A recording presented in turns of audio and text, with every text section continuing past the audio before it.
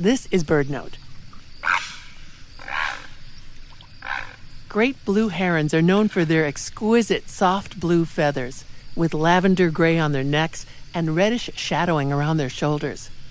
Do they have a special feather care routine to keep them looking so sleek? Well, maybe something like that. Herons are one of the few groups of birds that produce powder down. Hidden below the outer breast feathers are patches of special down feathers. These feathers are never molted.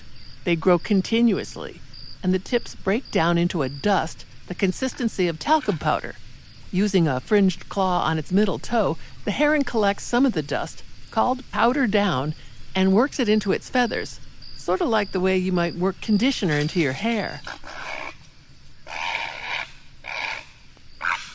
Herons are special.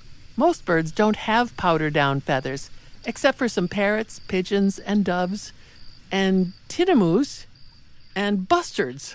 It's an odd list of birds that aren't closely related. This magical beauty powder may help herons waterproof their feathers while removing fish gunk and other grunge.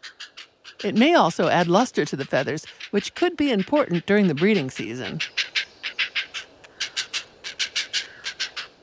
For BirdNote, I'm Mary McCann.